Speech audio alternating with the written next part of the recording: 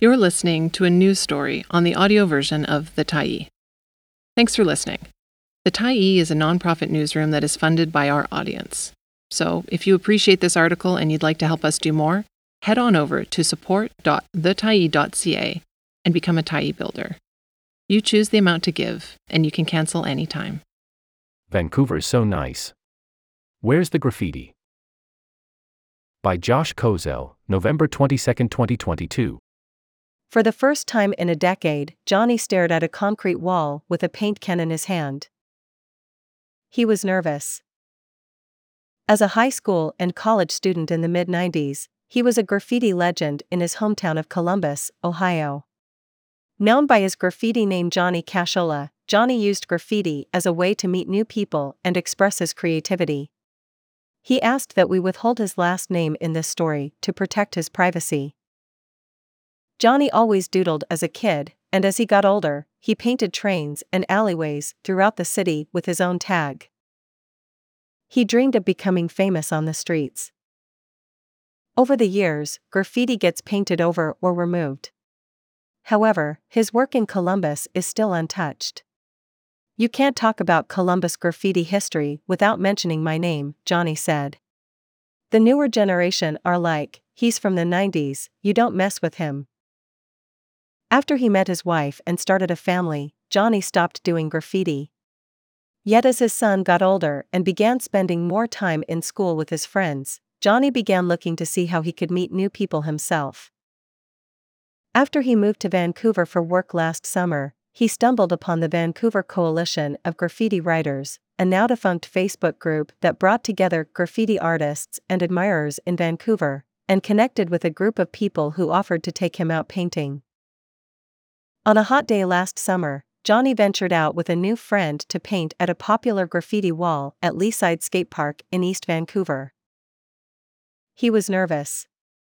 Even though Johnny had rediscovered his old passion, he had seen other people who had retired come back into the game and flopped. He'd hear about current graffiti artists chastising older artists who lost a step. For guidance, he even asked his new friend if they outlined or made their 3D designs first. After a couple of hours, Johnny took a step back from his artwork and his doubts faded away. He thought to himself. "I think this is going to turn out all right." The blue arrows and shapes were painted to his liking, and the 3D fades accentuated the letters in his design. A new municipal government, a new graffiti prevention plan. 2 years after it was established in 2020 to connect graffiti artists and fans, the Vancouver Coalition of Graffiti Writers shut down last month. Leading up to the municipal election last month, A Better City Vancouver, more commonly known as ABC Vancouver, promised a graffiti prevention plan targeted at preventing illegal graffiti painting on the city's streets. The plan outlined building a specific Vancouver Police Department unit aimed at identifying and removing graffiti materials from repeat offenders. It also pledged to build legal graffiti zones in Vancouver. Following ABC's landslide victory, which saw mayoral candidate Ken Sim defeat incumbent Kennedy Stewart and the party claiming 7 of the 10 seats on council, the page's organizer, Trey Helton, closed the Vancouver Coalition of Graffiti Writers Facebook page. Helton said the decision to shut down was made to protect artists and to address the uncertainty of how the new municipal government would handle graffiti on Vancouver streets. Campaigns make promises. "Today we're going to do all this stuff," Helton said, but he noted politicians don't always act on their promises. On local campaign promises like ABC Vancouver's pledge to prevent the spread of graffiti in Vancouver, Helton said, "It's a strategy for someone to say, 'I'm going to get rid of graffiti,' and boom, you get all these votes." ABC Vancouver councillor Sarah Kirby-Young was disappointed when she heard that the Facebook page closed down. She's a fan of city art and cites the Shoreditch neighborhood in London as her favorite spot to see street art. Shoreditch is a hip community that has organized graffiti tours and attracted international artists to design murals. "It has this really great vibe," Kirby-Young said. "People walk around the corner and you never know what you're gonna expect." But she says Vancouver doesn't have the same culture as Shoreditch yet. Murals have been defaced and businesses have been tagged without their consent. Kirby Young says the city wants to strike a balance between creating spots and neighborhoods for artists to paint and making sure people don't feel like they are targets of vandalism. "I'm a huge proponent of public art," she said. "I think we have a huge opportunity to financially figure out how to help art thrive in the city." What this whole community wanted. At its highest point, the Coalition of Graffiti Writers page had around 1,900 members. Helton, who is also general manager of the Overdose Prevention Society, formed the group with his OPS colleague Sarah Blythe. As the toxic drug crisis continued to unfold in Vancouver, Helton and Blythe wanted to make the dark and dreary alleyways around the OPS more colorful.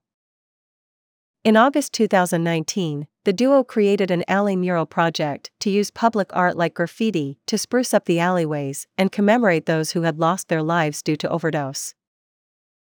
"Vancouver's always had a graffiti culture, but that alley was sporadic, the color splashes were really gray," Helton said. "I remember this day, we walked outside, and Blythe was like, 'This place is really gray. It looks terrible, and this is a horrible place to die in.'" A few months later, Helton connected with James Hardy, otherwise known as Smokey Devil, to launch the page. The goal was to have a forum for graffiti artists and admirers in the city who wanted to praise artwork. The group also connected artists with each other and businesses who wanted graffiti-inspired artwork, and provided a point of community consultation for collaborative projects, including a 6-story land-back graffiti mural at 99 West Pender Street in 2021.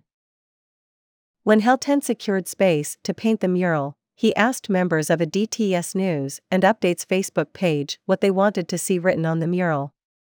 An overwhelming majority of people wanted it to be Indigenous-focused, and Helton got 37 artists to contribute to the project. "The land-back wall is one of the most memorable things that happened," Helton said. "It felt good to include people, and it felt important that it's not just graffiti artists, it was what this whole community wanted." Not all graffiti is vandalism. Amid all the color that graffiti has brought to the city's streets, there was a 70% spike in reports of what's known as nuisance graffiti during the pandemic. Unlike graffiti displayed on legal walls, nuisance graffiti are tags and designs that are painted on businesses or private property without their permission. Helton said that spike could be related to all the boarding that went up during the early days of the pandemic. "To a street artist, that's just canvas," Helton said. Over the past year, vandalism and illegal graffiti have continued to be a point of frustration for community members and business owners in Vancouver's Chinatown. A mural on East Georgia St. that highlighted the diversity of Chinatown was the subject of graffiti tagging in April. In May, a mural on the walls of Tenran Tea and Ginseng Company by Carolyn Wong that celebrated the neighborhood's culture was defaced weeks after its creation. That same month, Tommy Wong, owner of Chung-Shan Trading Company in Chinatown, wrote a message on his own storefront that denounced the people who have repeatedly tagged his business with derogatory and racist messages. Businesses can be fined up to $500 for not removing graffiti on their walls within 10 days of being served a notice from the city. Helton thinks that the city should get rid of the removal fee. He also believes the removal timeline is the main reason why businesses have issues with graffiti. If that law was changed, he said, there wouldn't be as much anger towards graffiti. He added that the city should set up a program that facilitates collaboration between street artists and businesses. "There's an opportunity to create more jobs for street artists," Helton said. A council motion passed last week includes plans to support Chinatown. One of the action plans calls on city staff to look into the possibility of removing or waiving fines to property owners who are victims of graffiti. Kirby Young expects feedback on the bylaw by the first quarter of 2023. "It was a concern that was raised by some folks. They said they get fined a few times and are like, okay, come on. It's costing me all this money to clean this up, and then you want to charge me if I don't remove it quickly enough? I felt like it was rubbing salt in a wound for people. In June, to reconcile with the businesses that were impacted, Helton and Smokey collaborated to paint murals in Chinatown that call on Vancouver's graffiti artists to respect the neighborhood. Helton and Smokey hoped the art would show that not all graffiti is vandalism. Me and Smokey went over there, did outreach, to say, hey, not all of us are like this. We don't destroy other people's artwork. Andrea Curtis, executive director of the Vancouver Mural Festival, credits Helton, Smokey, and Blythe for taking initiatives to organize and advocate on behalf of graffiti artists in the city. I firmly believe that Trey deserves an award for outstanding Vancouverite, Curtis said. He's taken my team on tours through back alleys, Chinatown, and he's not just showing us the different lettering, tags, introducing us to Smokey D. At the same time, he would walk by and gently nudge someone who might be slumped over on a door frame, making sure they're alive.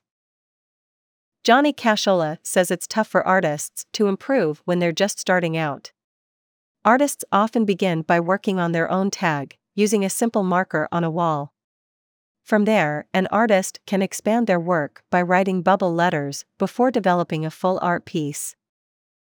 He wishes there were more legal walls set up around the city for artists to refine their craft.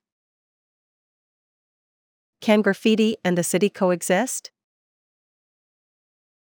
Skateboarding, which has been closely linked with graffiti and street art, was once regarded as a nefarious activity in Vancouver streets. In the 1990s, Blythe co-founded the Vancouver Skateboard Coalition, a group that advocates for higher quality skate parks and acceptance of skateboarding culture. Although skateboarding was highly stigmatized in the 90s, the coalition helped create numerous skate parks in the city and legalized skateboarding in Vancouver in 2003. Blythe says that to get graffiti to a similar point, graffiti leaders need to continue being organized in discussions with the city. She's spoken with Vancouver councillor Brian Montague, who was also a former Vancouver police officer, and is encouraged by his interest in serving artists and the city. I felt like they really enjoyed Trey's art and understood what the collective was doing, and wanted to have more conversation about how we could all work together, Blythe said. Curtis adds that it will be important to include graffiti artists and local business owners in all conversations regarding the future of graffiti planning. The business owners that have been suffering from tagging, they're looking to Vancouver's first Chinese-Canadian mayor to stand up for that, Curtis said. Ken Sim and the ABC Party have their work cut out for them in navigating a city that is for everyone and finds a way to celebrate the artists. Curtis doesn't think extra policing will be a meaningful solution to illegal graffiti in Vancouver. She thinks sanctioning certain alleyways for graffiti as part of a pilot project could be one way to properly facilitate graffiti in the city. In 2021, Vancouver Council designated a 178-foot-long back alleyway at 133 West Pender Street to become the city's first legal graffiti wall. The project was the brainchild of Helton and the Vancouver Coalition of Graffiti Writers. Over $1,200 was raised through a GoFundMe to help set up the wall and collect supplies. Paula Quiliza, chair of the Vancouver Public Space Network, said in an email interview with the TIE that Vancouver's engineering department, which manages the pilot, will report back to council sometime in 2023 after it's been in place for 1 year. Quiliza hopes that the space will be kept and that street art will be expanded in the city. We also hope that there might be ways to enable more areas and likely through different models, ideally without needing the city to manage this, Quiliza said. This could mean a role for local business associations, businesses, nonprofits or neighborhood groups that have blank walls or streetscapes that could benefit from some color and a bit of collaborative placemaking. The heartbeat of graffiti is illegal. To establish a more cohesive graffiti culture in Vancouver, Kirby Young wants to build a community between artists and property owners. She understands that tagging can be seen as a form of creative expression for artists, but advises people to get in contact with businesses before painting on their walls. Following the creation of the legal graffiti wall, the city has looked at other ways of fostering graffiti on Vancouver streets. In the summer, City Councillors Lisa Dominato, ABC Vancouver, and Pete Fry, Green Party, brought a motion forward that suggested the city look at permitting free-for-all graffiti laneways in Vancouver. Kenneth Chan of Daily Hive reported that the City Council looked at Graffiti Alley in Toronto and the Venice Art Walls in Los Angeles as two examples of what other cities have done to manage and promote graffiti. Kirby Young is open to expanding the pilot and is looking forward to hearing feedback from the legal graffiti wall at 133 West Pender Street. I am interested in having an artful city, and I'm really interested in having conversations with people about how we do that. In the meantime, even though the Vancouver Coalition of Graffiti Writers has closed shop, artists like Helton and Johnny are still out on the streets, active in their craft. At the end of the day, campaigns make promises, Helton said, and it's too early to tell whether ABC will act on their pledges. The heartbeat of graffiti is illegal, it's an illegal act, but it's freedom of speech, Helton said. And you talk to most of these graffiti artists, a lot of these prolific ones, they say street art, painting, graffiti, has kept me out of more serious problems. Johnny Cashola still has aspirations to paint. He hopes to stay connected with Trey and the artists he met through the group. It gave me community, but it also gave me reassurance of where I can and can't go, Johnny said. One of the first things I said was, where can someone paint without getting in trouble here? Thanks for stopping by the Tyee today. Anytime you're in the mood to listen to important stories written well, we'll be here. And if you'd like to keep independent media going strong, head over to thetyee.ca and click on the Support Us button to pitch in. Finally, big thank you to all of our Tyee builders who made this story possible.